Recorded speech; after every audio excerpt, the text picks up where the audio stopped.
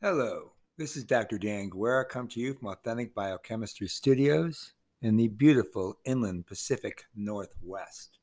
Today is the 19th of July, 2020, and of course, I'm delivering this lecture because I have nothing better to do. Today, we're going to be taking a look at senescence, that is, the aging process. Now, I'm doing this for a reason. Everything I do is for a reason.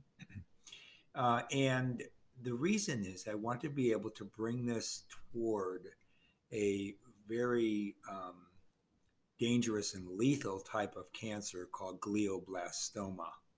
I want to talk to you about the modern current literature on it, some of the clinical aspects, presentations, as well as, of course, most of the pathobiochemistry and pathophysiology associated with that very terrible um, cancer that is specifically associated with neurons in the central nervous system. But for me to be able to get there, I want to lay the groundwork for one of the great contributors of brain degeneration, and that is aging, particularly in the human brain. So that's where we're going. So I'm going to title this talk and the next several, because I'm starting a new arc. So last time we did a lot on proteases and anti-proteases, and we talked about several kinds of diseases. We talked about pancreatic and hepatic cancer, for example.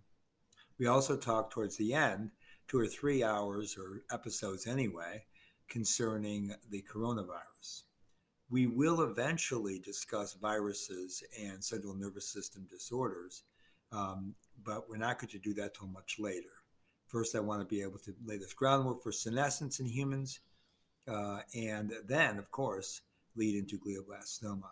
So, again, this is Dr. Daniel Guerra, and you have landed correctly into authentic biochemistry.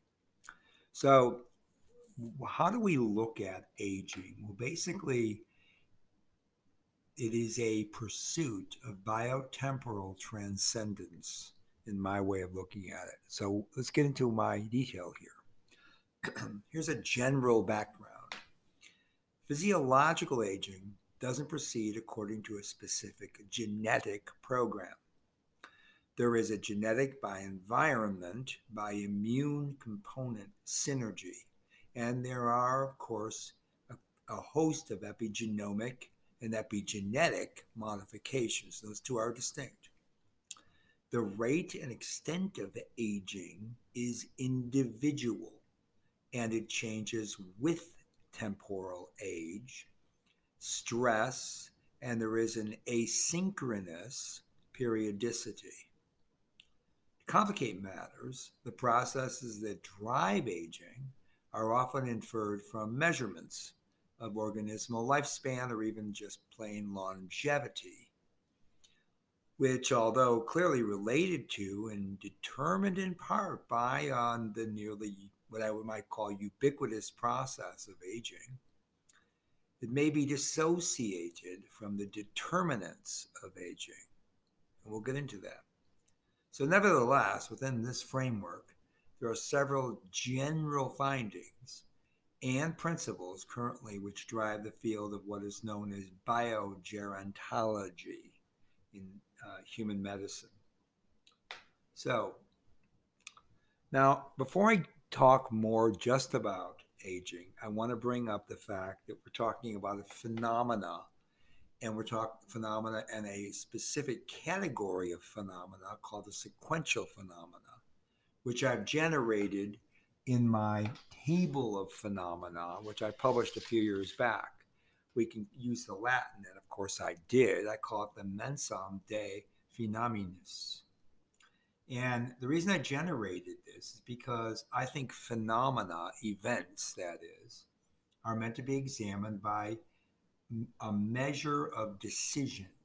And I can call those things judgments, if you like. And the kinds of judgments that we make are scientific, logical, temporal, and existential. And I believe each of those coincide to each of the four phenomena that I predicated in my table. And those phenomena are compositional, 1, sequential 2, eventual 3, and agentic 4. Now, we're locking in on sequential today because it has to do with aging, you see. So, how do we get to that level of significance by using this table of phenomena and the sequential phenomena in particular? Well, the sequential phenomena are basically an arithmetic progression. For example, how it is measured as an experience of time. So I think that there are three types or three components of the sequential phenomena. I think first kind is simple, and by that I mean one event follows the previous, and so on.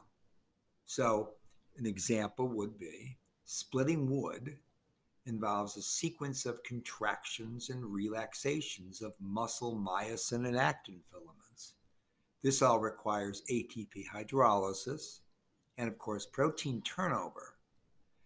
And these are related to the production of NADH, which the production of that reduced nicotinamide adenine dinucleotide becomes increasingly anoxygenic, and ultimately there is fatigue.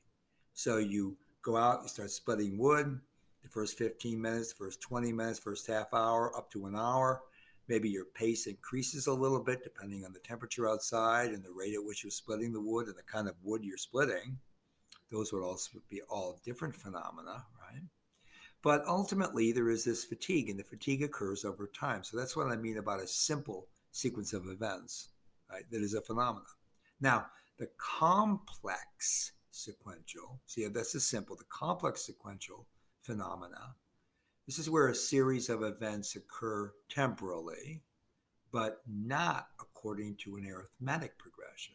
So think about geometrical expansion. That's the simplest one.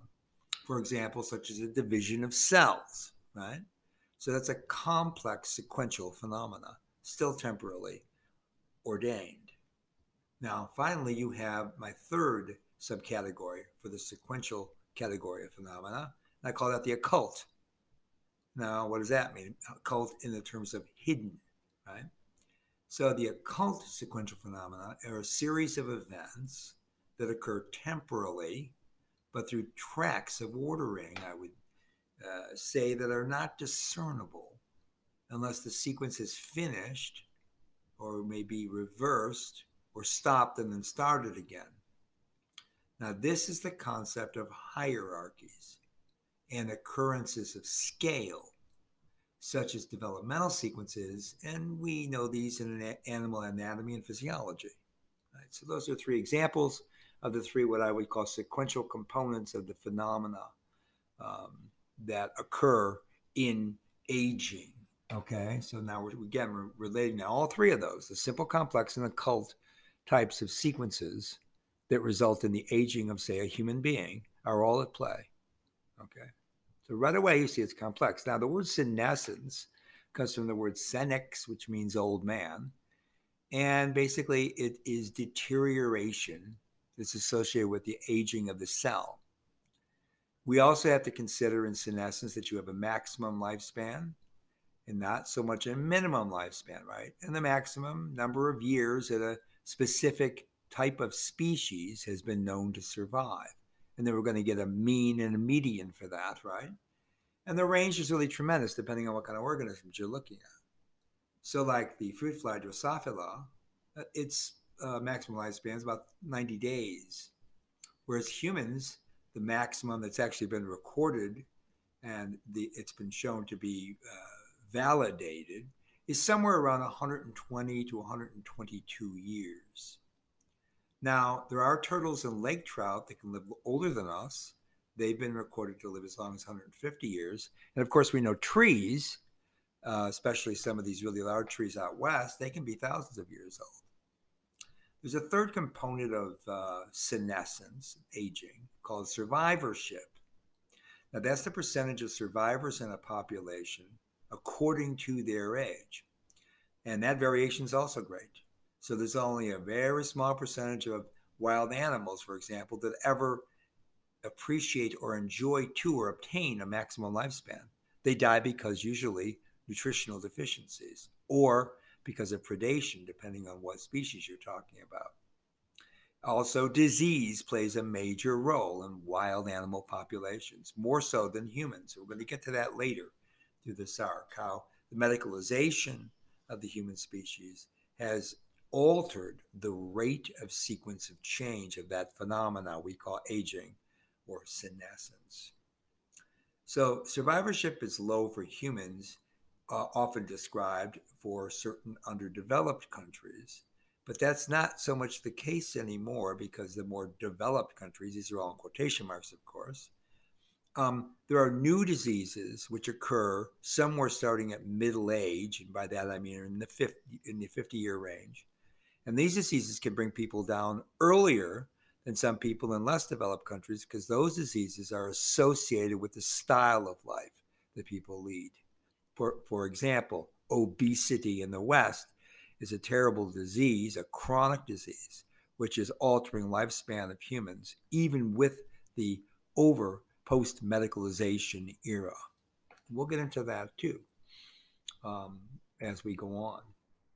So, some of the oldest living species, we know that there is a bristlecones pine that's somewhere in the White Mountains of California.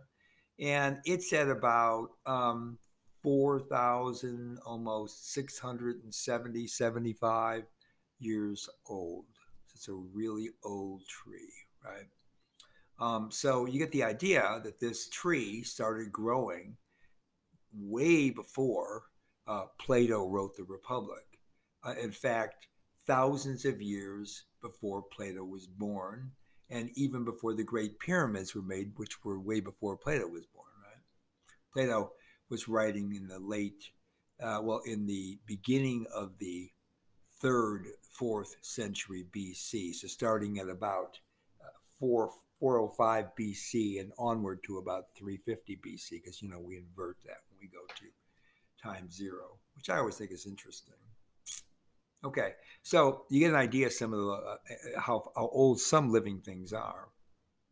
All right, so we can ask the question: are there general laws? Okay, everyone in science, I'm told, is interested in finding general laws. Now, I've been a scientist since I have to admit, probably since I was a kid, because I always tried to understand how things were doing what they do in living systems, how they grew, how they matured, how flowering occurred, how a seed could turn into a 12-foot tall sunflower plant, or how seeds could turn into huge trees 100-foot tall, right? And how animals started from very simple mating and turned into something that could be really large, like a polar bear or maybe an elephant or even a really large human being. I always found that very intriguing. So I've thought a lot about how developmental processes are related to environmental factors. But at any rate, in general, many sciences, particularly the physical sciences, by that I mean physics and chemistry, are much more interested in finding general laws. And so biologists coming along much later in those natural sciences paradigm have been trying to do the same thing. And so we have generated concepts which are loosely called laws in biology. And I'm sure you have come across these if you ever took a biology class, and most of you have advanced degrees, so I know that you have this concept in mind. Now, let's think about what kind of general concepts, I won't call them laws because I don't think they are laws, because I don't buy into that paradigm. But anyways, what are some general concepts that explain longevity? Here are a few that I came up with. There's a vast difference in average and maximal lifespan across the animal kingdom. And the differences that span up to 5 orders of magnitude and range from days to centuries. That's one observation that we can make. Second, these differences in average and maximal lifespan depend upon a developmental genetic program that appears to direct growth, differentiation, reproductive capacity. All of those, and then finally senescence, all those within a specific species. Third, we can say there are loose correlations between lifespan and both anatomical and physiological features, such as the adult finished size, such as mass and height, and of course, basal metabolic rate. Now, this suggests that there are fundamental mechanisms. So, right away, we can make a correlation to one of our basic concepts.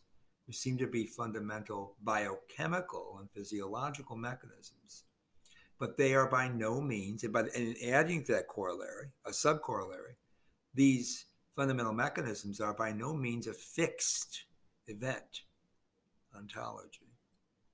So that leaves the published literature lacking really general principles all told.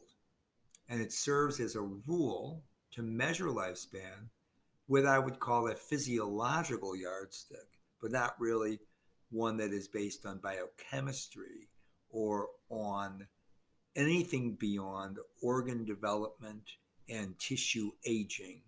And at the biochemical and molecular level, the lack of cell division and the deterioration of some components of the immune system, okay, which I talked a great deal about in my lectures. And we'll hit on it, don't worry, here as well. So at first glance, it looks like there are no permanent biological laws that even help give us a definition of lifespan according to a particular endophenotype, such as biochemical pathways and physiological responses. And none of those seem to point to anything, even bioenergetics or immunity, or even a strict chronicity. Right? But we have a general concept. We know that there is, a longevity. We know there seems to be a maximum lifespan, not just for an individual human species, but also for cell division. We do find this when we go looking for it. So people have looked for what can enhance lifespan and what seems to limit it. One of the things that has come up many times, and you'll see this in nutritional studies and also in pathophysiology associated with obesity, is caloric restriction. So caloric restriction seems to postpone the aging of some cell types. One of the most reliable ways to prolong life, for example, in a lab mouse or even rat or rabbit, is to restrict calories. So these studies have been done ever since the 1960s, and they've been done over and over and over again. I won't bore you with the exact data. I'll just give you generalizations. It's pretty straightforward. These would be some concepts that I say permeate the literature on senescence. I don't mean that they're steadfast and constant rule or actually a rule that can turn into a law, but they are observations which seem to occur, and therefore we get comfortable thinking of them as always happening. But there are always differences depending on individuals, right? So when we take a rat and you maintain them on a low caloric diet, like say up to half of what another rat population would get, but anyway down to maybe 15% of the normal ration for a rat on a daily basis. So if you keep them on a really low diet, the animals will become much, much smaller, smaller in mass, smaller also in length, for example. So total body mass and all of the measures that we make on body mass are limited. They are decreased down to about maybe 15% of what the median size of the animal is. We don't get below that unless we're talking about mutations involving dwarfism. And that's a different thing altogether than aging and caloric restriction. So 15% seems to be about the limit in rat and mouse studies. But when you get animals down to this much lower body mass and overall body size and stature, you only get about a 50% increase, which is still a lot, in lifespan. So you compare taking down the diet down to, say, a third of normal calories. So just caloric restriction, maintaining good nutritional balance all the way, but just keeping it isocaloric according to what the essentials are. And you compare that to ad libitum fed rats, you're going to get only about a doubling of the lifespan. So if they normally live, say, 1 year, you might get animals to live 2 years, but they'll be much smaller animals. Now, remember, these are in a laboratory. So they're not being exposed to, say, predation. So one could assume that some of that size dimorphism, small versus large, for example, might mete out some kind of survivorship based on whether or not the animal can move faster, whether or not the animal's muscles are developed adequately.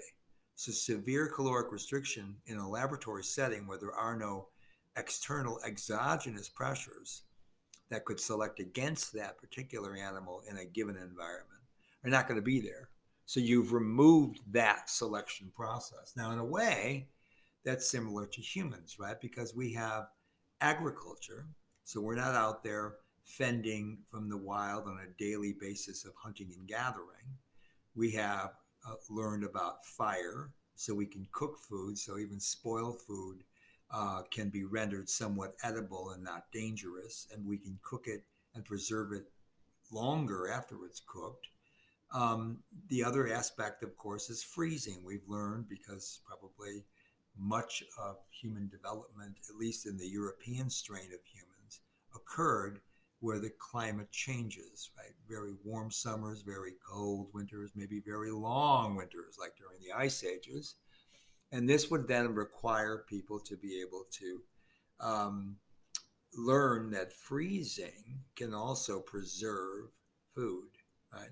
But after we learned and developed agriculture, we've removed ourselves at least one complete octave from living in the wild. Because once we learned agriculture, we could select for given plant species and animal species that we were using in our diet and breed for desirable characteristics that would make the animals, say, with a higher rate of gain, and the rate of gain more in muscle than in fat, for example. And this is indeed what ancient farmers did with our livestock, like with sheep and goats, and then eventually cattle and hogs and any other animals that were used in farming. Same thing with plants, a selection process before any conventional breeding or even like old fashioned just crosses were understood, and how you can develop things like hybrid vigor by crossing two quite different genetic backgrounds within a given species. That's what hybrid vigor is. For example, in corn genetics,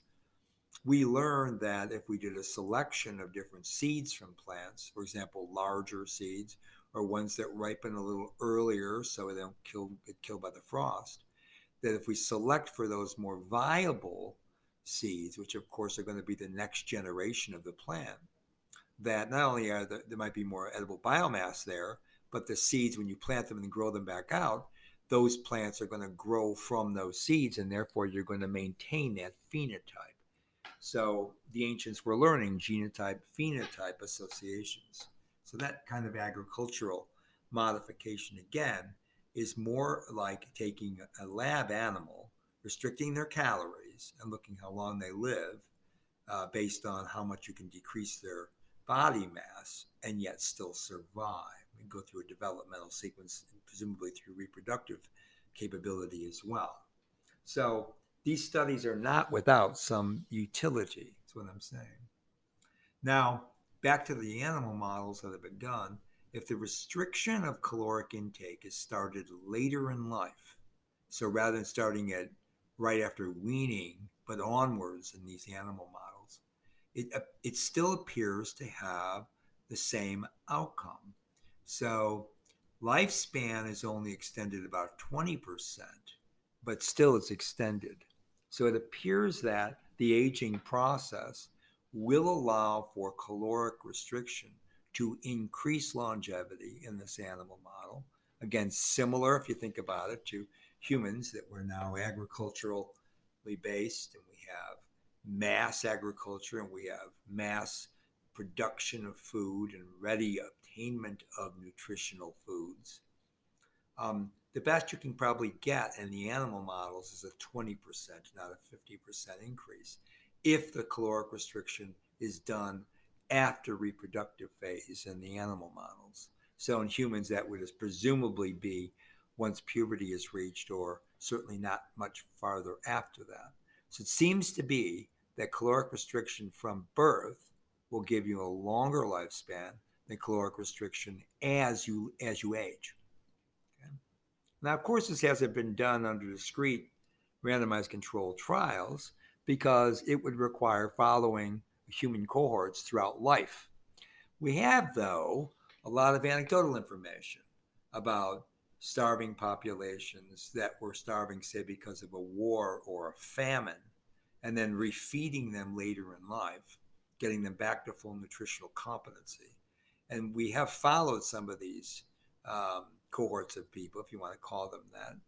And it's particularly recently, like after World War II. And I'll get into that.